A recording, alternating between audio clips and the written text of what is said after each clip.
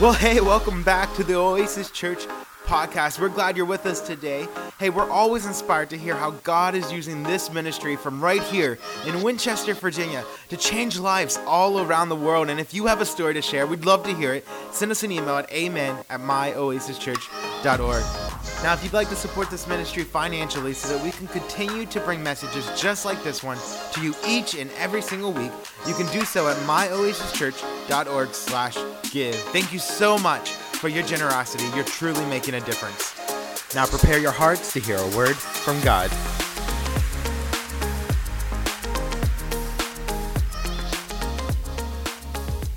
Anyways, if you have your Bibles, you can turn to Romans chapter 8. That's where we'll be today, Romans chapter 8. And every time I speak, I get told by my lovely wife or somebody else that I read scriptures way too fast and that I'm done the scripture before anybody even turns to it. So I thought if I get you to the right chapter right now, you'll be ready to go when I do. If you have it, say amen. Amen. You can look at the screen as well for all you heathens who did not bring a Bible to church. Romans chapter 8, verse 28. I was waiting for it. And we know that in all things, everybody say all things, God works for the good of those who love him, who have been called according to his purpose. How many of you have heard this scripture before? Show of hands. Look at you, beautiful Bible reading people.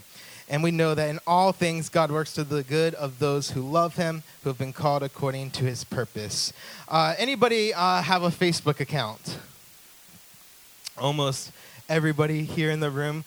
If you have Facebook, there's this feature called On This Date or Memory. I forget what it's called. It's something like that, right? It gives you a look back at some things over the years on that particular date of things you've posted. And that happened to me recently, and it just reminds me, and it's crazy to think of how much things have changed over the last 10 to 15 years since I've had a Facebook account. Anybody say amen? Some things in good ways, some things in not so good ways. For an example, when I joined Facebook, I weighed 80 pounds lesser than I do now. That is depressing to look at when I look at Facebook. In fact, I have some pictures I want to show you. Let's throw up that first image there. Look at that. I told you I was so much lighter than what I am now. That is the first picture that my wife and I ever took together before she was even my girlfriend. Look at her with her Christ Lives in Me young adult. That was a young adult gathering, and I had a crush on Marjorie. She didn't know it at this point. So I said, I'm going to get a picture with Marjorie tonight. And my buddy said, good luck with that. That's going to be awkward. And I said, no, man, you don't know how to do it. So I start going around to every single person. I was like, hey, let's grab a photo together. Selfies, taking pictures together. I went around the entire room, and one of the pastors that was there was taking pictures with me and everybody. And he knew what was up. I knew he did. He didn't tell me. I took a picture with Marjorie, acted like it was no big deal, and moved on. And then later that night, I said, hey, man, do you mind sending me all the pictures that I took that night? And he was like, yeah, for sure. And he is a genius. He sent me all the pictures except for one photo. And it was the one that he took of me and Marjorie, forcing me to have to ask, hey, where's the photo of me and Marjorie? We can go to the second one. This is the first time that Marjorie and I, after we had started dating, had ever served in ministry together. It was an Easter egg hunt with hundreds of kids, and we were on the stage together, and I thought that was really cool. I didn't even know that picture was taken until more recently. Let's go to the third one. This is a picture of me preaching for the very first time ever. The very first time ever. I was 17 years old, I believe, and for some God reason, the pastor trusted me. And everybody's laughing, and I really wish I had the recording because I wondered what everybody laughed at. But I thought it was funny because I'm using a whiteboard today, again for the third week in a row, and the first time I ever preached, I used a whiteboard. So I like the whiteboards. You would think by now somebody would say, hey, your drawing sucks, don't use the whiteboard, but you guys put up with it, so it's okay. The next photo is the first time I was ever invited to another church to preach. Now, what you can't see in this photo is what I told my wife not to. I gave my wife very specific instructions on this photo. It's the first time I was ever invited to another church to preach. I thought it was the greatest thing ever. I thought I had made it, right? Like I was like, I am being invited to other churches to preach. What you don't know is there was a total of 5 people in this entire room. And I told my wife, you can take pictures of me on the stage, but you have to sit on the front row. You can't make it look empty. That's not okay. God still showed up, and it was a great service. The next photo. This was our wedding day. This is when we got married, and I don't know. I was probably going to make a joke. I probably shouldn't. I love you, honey. The next photo, what's this? This is when I was on staff at a church here. It was Christmas time, and I thought, man, it's so funny. We only had 2 kids then. Now we have 5. Only 2 kids. Marjorie was pregnant with Gracelyn at the time. Go ahead and go to the next one. This was our first Sunday at Oasis Church on the launch Sunday of Oasis Church. And then I thought this was cool because as I was looking through these photos, this one actually showed up as well. And I saved it for last because it's funny. Go ahead and go to it. It's Marjorie in my office at a church I was on staff at. And it's funny because Romans 8:28 was on my wall because it used to be my favorite. It's not my favorite scripture anymore, but it used to be my favorite scripture. So it was on my wall. Anyways, I thought that was pretty cool. Romans 8:28 again, and we know that in all things God works for the good of those who love him, who have been called according to his purpose. We look back at photos in our lives, and it's crazy to see how much has changed. Does anybody ever look at photos and just think about, wow, so much has changed in even a year? We now have 5 kids. We've moved and lived in several different states, and we've learned so much. And when you see these photos, for you, you might think, wow, because of the way I presented them, these are really cool moments in my life, right? These are really cool moments in my life, but what I see is something a little bit different. What I see is the struggles that we were going through at the time that nobody really knew. What I see is the pain that we were going through when nobody really knew. I remember the circumstances that were surrounding our life in those different times of those pictures being taken, and I compare the good to the bad all the time. I compare the stuff behind the scenes that nobody else gets to see. I compare what you can't see with the stuff that I know. And we all do this. We all post our highlight reels on Instagram. We make our lives look so great, and we begin to compare our lives with the good and bad, whether you realize it or not. So now I'm going to draw. We compare the bad with the good. Some bad things in my life. We can maybe do some audience participation if you're feeling up to talking this morning. Some bad things that happened when I was a kid that I consider bad. My parents got divorced when I was 5 years old. I remember going to my house and seeing moving trucks at my house and not understanding what was happening. And that's when my mom told me that we were moving, but Dad wasn't coming with us. I remember living at my grandparents' house and just not understanding. In fact, at 5 years old, I remember my dad coming into my grandparents' house asking what had happened, and they sent me to my room. Whenever I was young, I actually grew up pretty poor. We didn't have a lot of anything. In fact, we struggled a lot. We didn't have food in our cabinets. We didn't have toys on Christmas Day. We didn't have things to eat. Sometimes we would actually get food from neighbors for dinner. Families would invite us over. Whenever I was younger, I actually grew up in a very unstable home because of my parents being divorced. I was back and forth all the time. My parents were always fighting about who had custody. In fact, whenever, this is why we take kids' security so seriously, is because when I was young, one of my parents got full custody of me, and the other one came to church to pick me up and got me. That was an interesting day. In fact, I remember those events very, very detailed. Whenever I was about in high school, things had become so unstable that a family in my church actually took me in and raised me through high school. I remember getting so depressed because my high school girlfriend of a few years broke up with me and dated some other guy, but she doesn't even know what I got now. So, hey, hallelujah, amen. Thank you, Jesus. Had to lighten it up a little. I remember feeling forsaken, lost, not understanding where God was in my life, because I had been going to church. I had been serving him since I was 10 years old.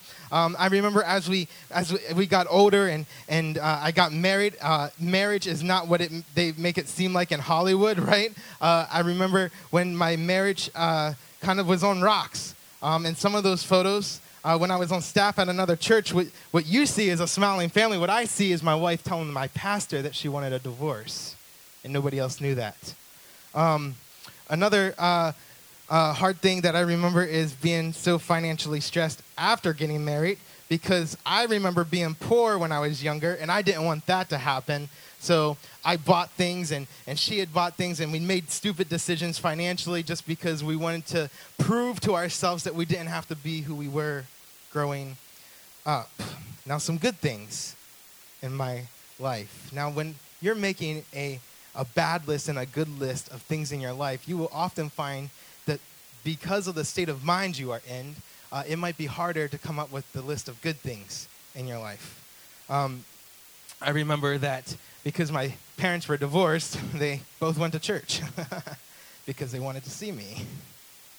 That was a good thing, because I remember my parents giving their lives to Christ in church and starting to follow Jesus. I remember because of living with a family from church, I fell in love with Jesus at a very young age. I started following Jesus when I was in high school and just fell in love with who he was, because church was a safe place for me. And then my girlfriend broke up with me, but then I fell in love with my wife.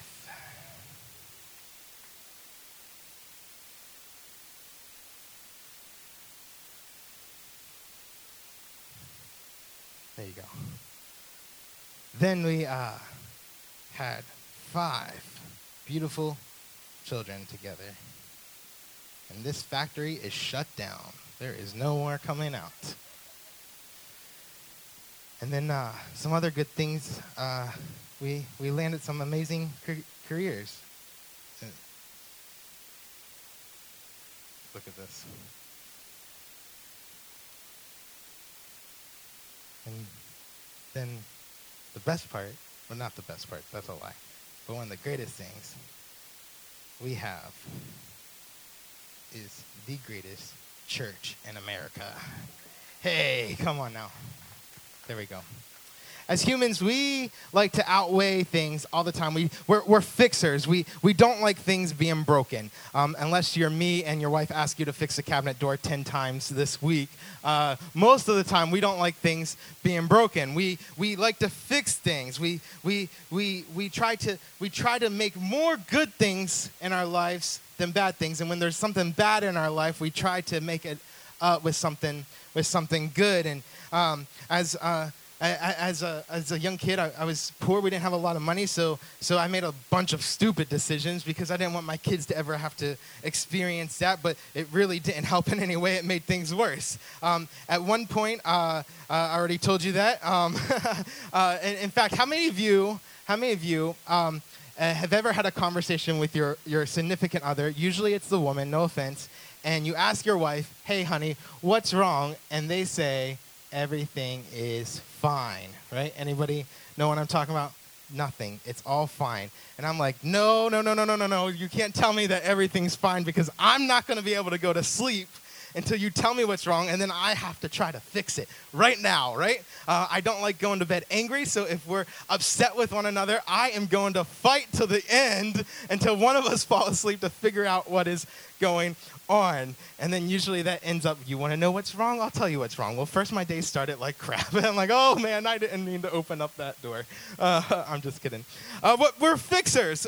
We've gone through situations in our life. We've felt abandoned in our life. We've felt lost in our lives. There's times where we felt forsaken. Your marriage may be hanging on by a thread. You may be financially stressed. And every single day we categorize our lives with good columns and bad columns. Things things that are good in our life and things that are bad in our life. And we base what is happening in our lives how good we feel that day. So if there's a lot of things piling up in the bad column and somebody asks how our day is going, we'll say, oh, I'm having a pretty bad day. If a lot of things are piling up in the good pile, then we'll say, man, we're having a good day. But so many times, the bad category seems to outweigh the good category. Can I get an amen, a witness in here that can agree that sometimes the bad seems to outweigh the good? Our life is full of ups and downs. It's a roller coaster. Hallelujah. Meanwhile, our confidence is just draining, and our value and worth will start to look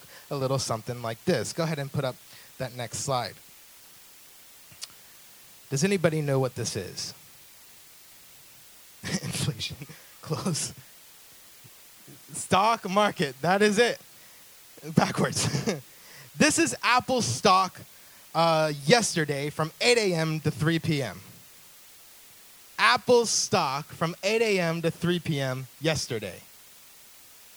Isn't this crazy that it is full of ups and certainly full of downs? In 1 second, things are going great, and the very next second, things are going bad. I love Apple. Apple's one of my favorite companies. In fact, they do some amazing stuff. They're near perfect. If I believe Jesus has an iPad at the gates of heaven with your name on it, hopefully. They're the most valuable company in the world, but yet they have days that look like this. And the key point that I want to make to you this morning is just because you're in a dip doesn't mean that you're not valuable. Just because you're in a dip doesn't mean you're not valuable. When the iPod came out, it became a category killer. A category killer is when a device or a product comes out and it does so well that it shuts everybody else down. When the iPod came out, everybody had to be on iTunes. You know, you had to get your music on iTunes if you want it to be worth anything. Today, you have to have an iPhone or you're not cool. If you want to know something today, you don't have to pull out a dictionary. You Google it. Look at that. Category killer. If you need a copy, you Xerox it. If you listen to music, if you're cool, you listen to Apple Music. Other options available now. They're the most valuable company in the world. And if they're the most valuable company in the world, they ought to be doing something right. Something has to be going good at Apple for them to be able to spend millions and millions of dollars in making sure that every decision they make is a good one for their company, that their products turn out just right, and if it's going to be a good or a bad move for their business. And that's who we are. We're just people who are trying to make decisions, and we end up making good decisions or we end up making bad decisions. Now, we all can agree to add some of these things to the list. Again, I've already said it, Androids are bad, right? And if you have an Android, Jesus loves you, but iPhones are great, right? What are some other good things? Being alive is a good thing. Being alive is a good thing. By the way, side note, I didn't talk about it. Embrace Grace is the video you saw earlier. This past week, the Supreme Court overturned Wade versus, thank you, Roe versus Wade. Thank you. Man, that was awful. I actually want to read something to you. I shared something on my Facebook. If you don't follow me, you got to go follow me. But I want to read something to you. And this is why I think it's so important the church doesn't just sit back and be silent. I'm not a political person. You're never going to hear me in this pulpit speak on anything political. You're never going to hear me talk about politics in any way, but abortion is not something that's political. Amen? And if there's one thing that I will speak on, it's definitely this. In fact, many of you don't know this, Marjorie's story. Marjorie was a single mom growing up with Elijah, our oldest. Whenever she got pregnant, she actually raised him by herself. And in fact, she was in college at the time, had no family or friends to help.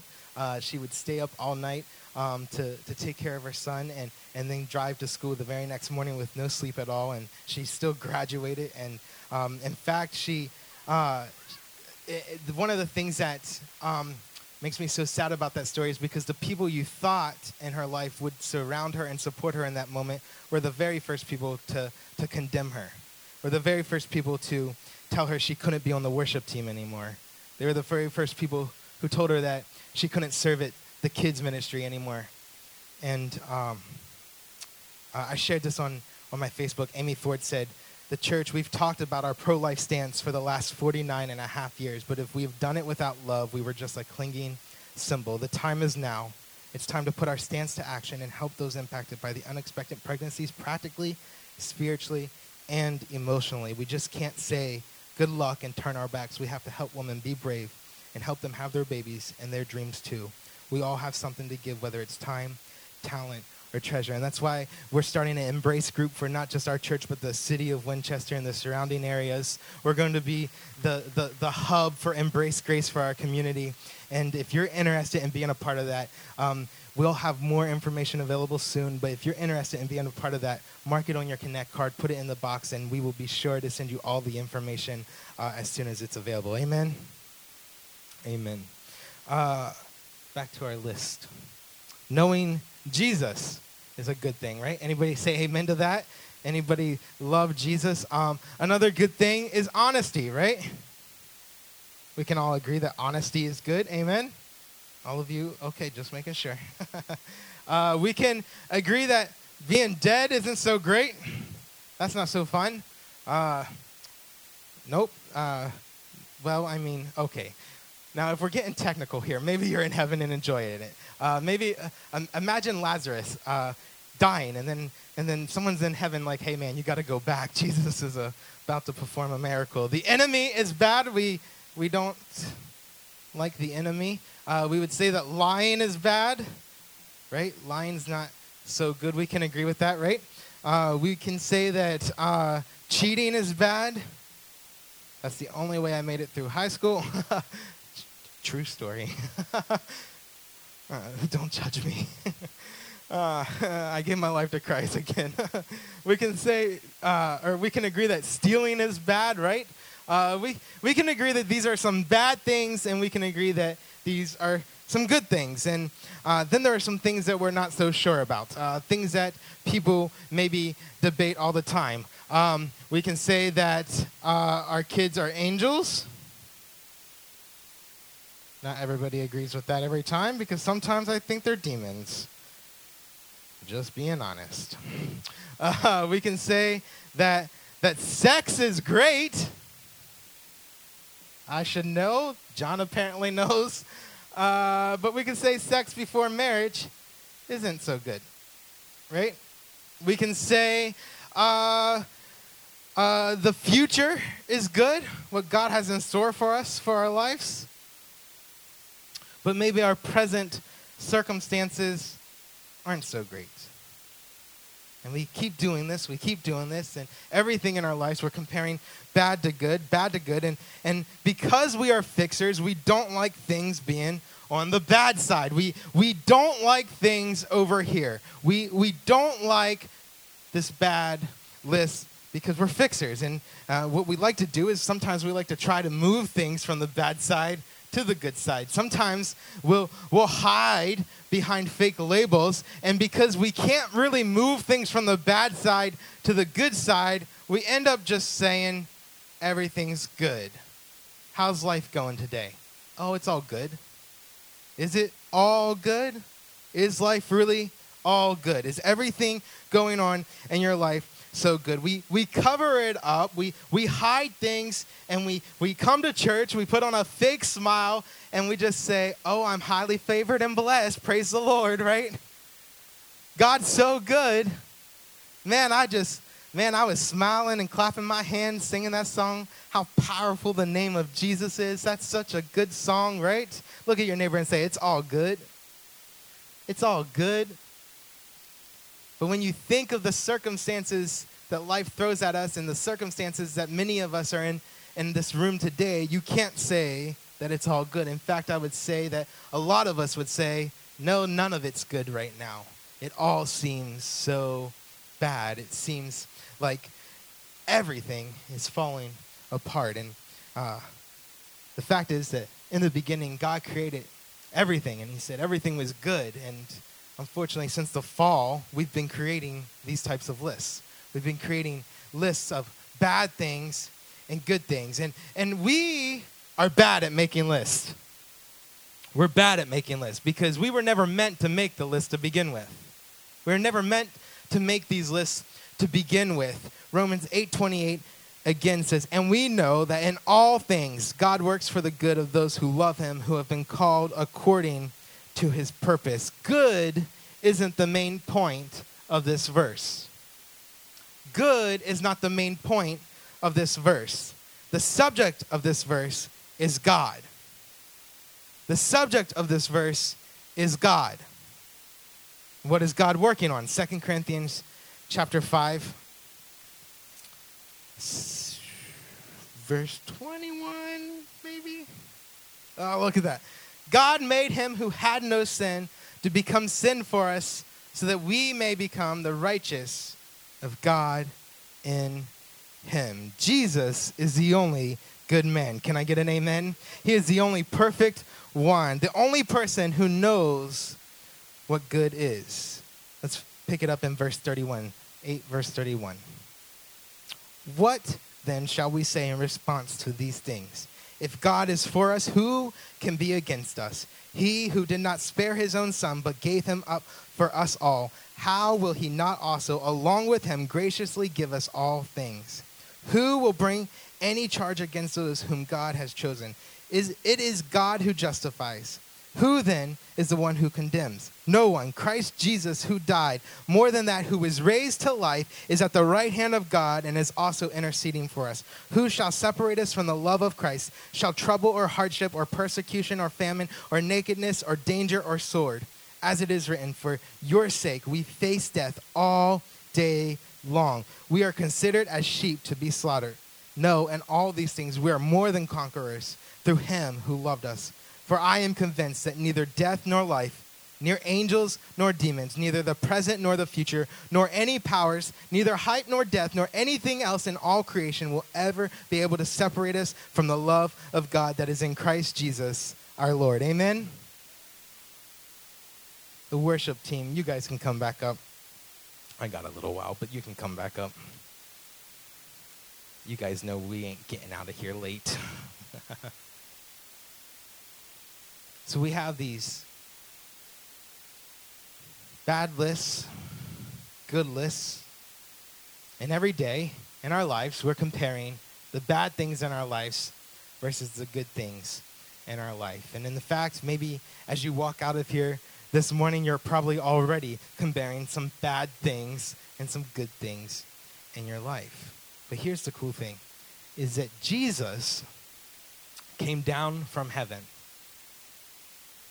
And he came so that we didn't have to compare these anymore. Look at this. Come on, somebody. This is a good illustration. He came to get rid of the list, all for all. No more comparing the bad to good. Jesus came so that we may have life, and life more abundantly. Jesus came and demonstrated his own love for us. Yet while we were yet sinners, Christ died for us. This is good news. Somebody look at your neighbor and say, good news. That's good news. Jesus came down on this tree and he took all of our bad, the worst that we've ever done, all the good that we've ever done, and he said that he died on this tree and he took all this stuff to the grave with him. Isn't that good? He took all this stuff to the grave with him. All this stuff. Yet while we were yet sinners, Christ died for us. And we keep trying to get the good to outweigh the bad.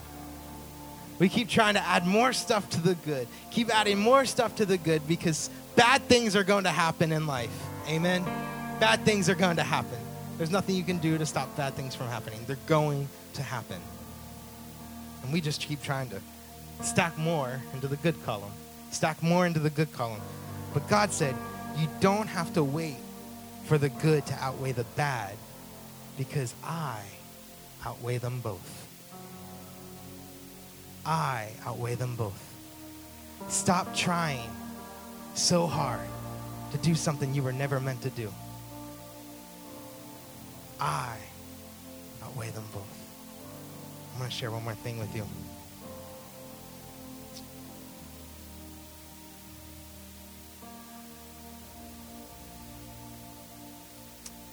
In Exodus chapter 14, there's a story of Moses crossing the Red Sea. Do you know this story? Raise your hand if you know this story. Raise your hand if you kind of know this story. Raise your hand if you know who Moses is. Okay. Every hand is almost up by now.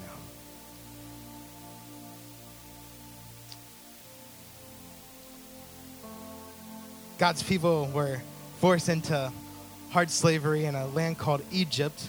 And the Bible says that God had heard the last prayer that he needed to hear. And he spoke to Moses and called him to be the deliverer. And Moses tried handling it his own way before, and that didn't end up going so well. And he ran from God, and Moses gets a second chance. In 14, verse 16, will be on the screen. It says, "Raise your staff and stretch out your hand over the sea to divide the water so that the Israelites can go through the sea on dry ground.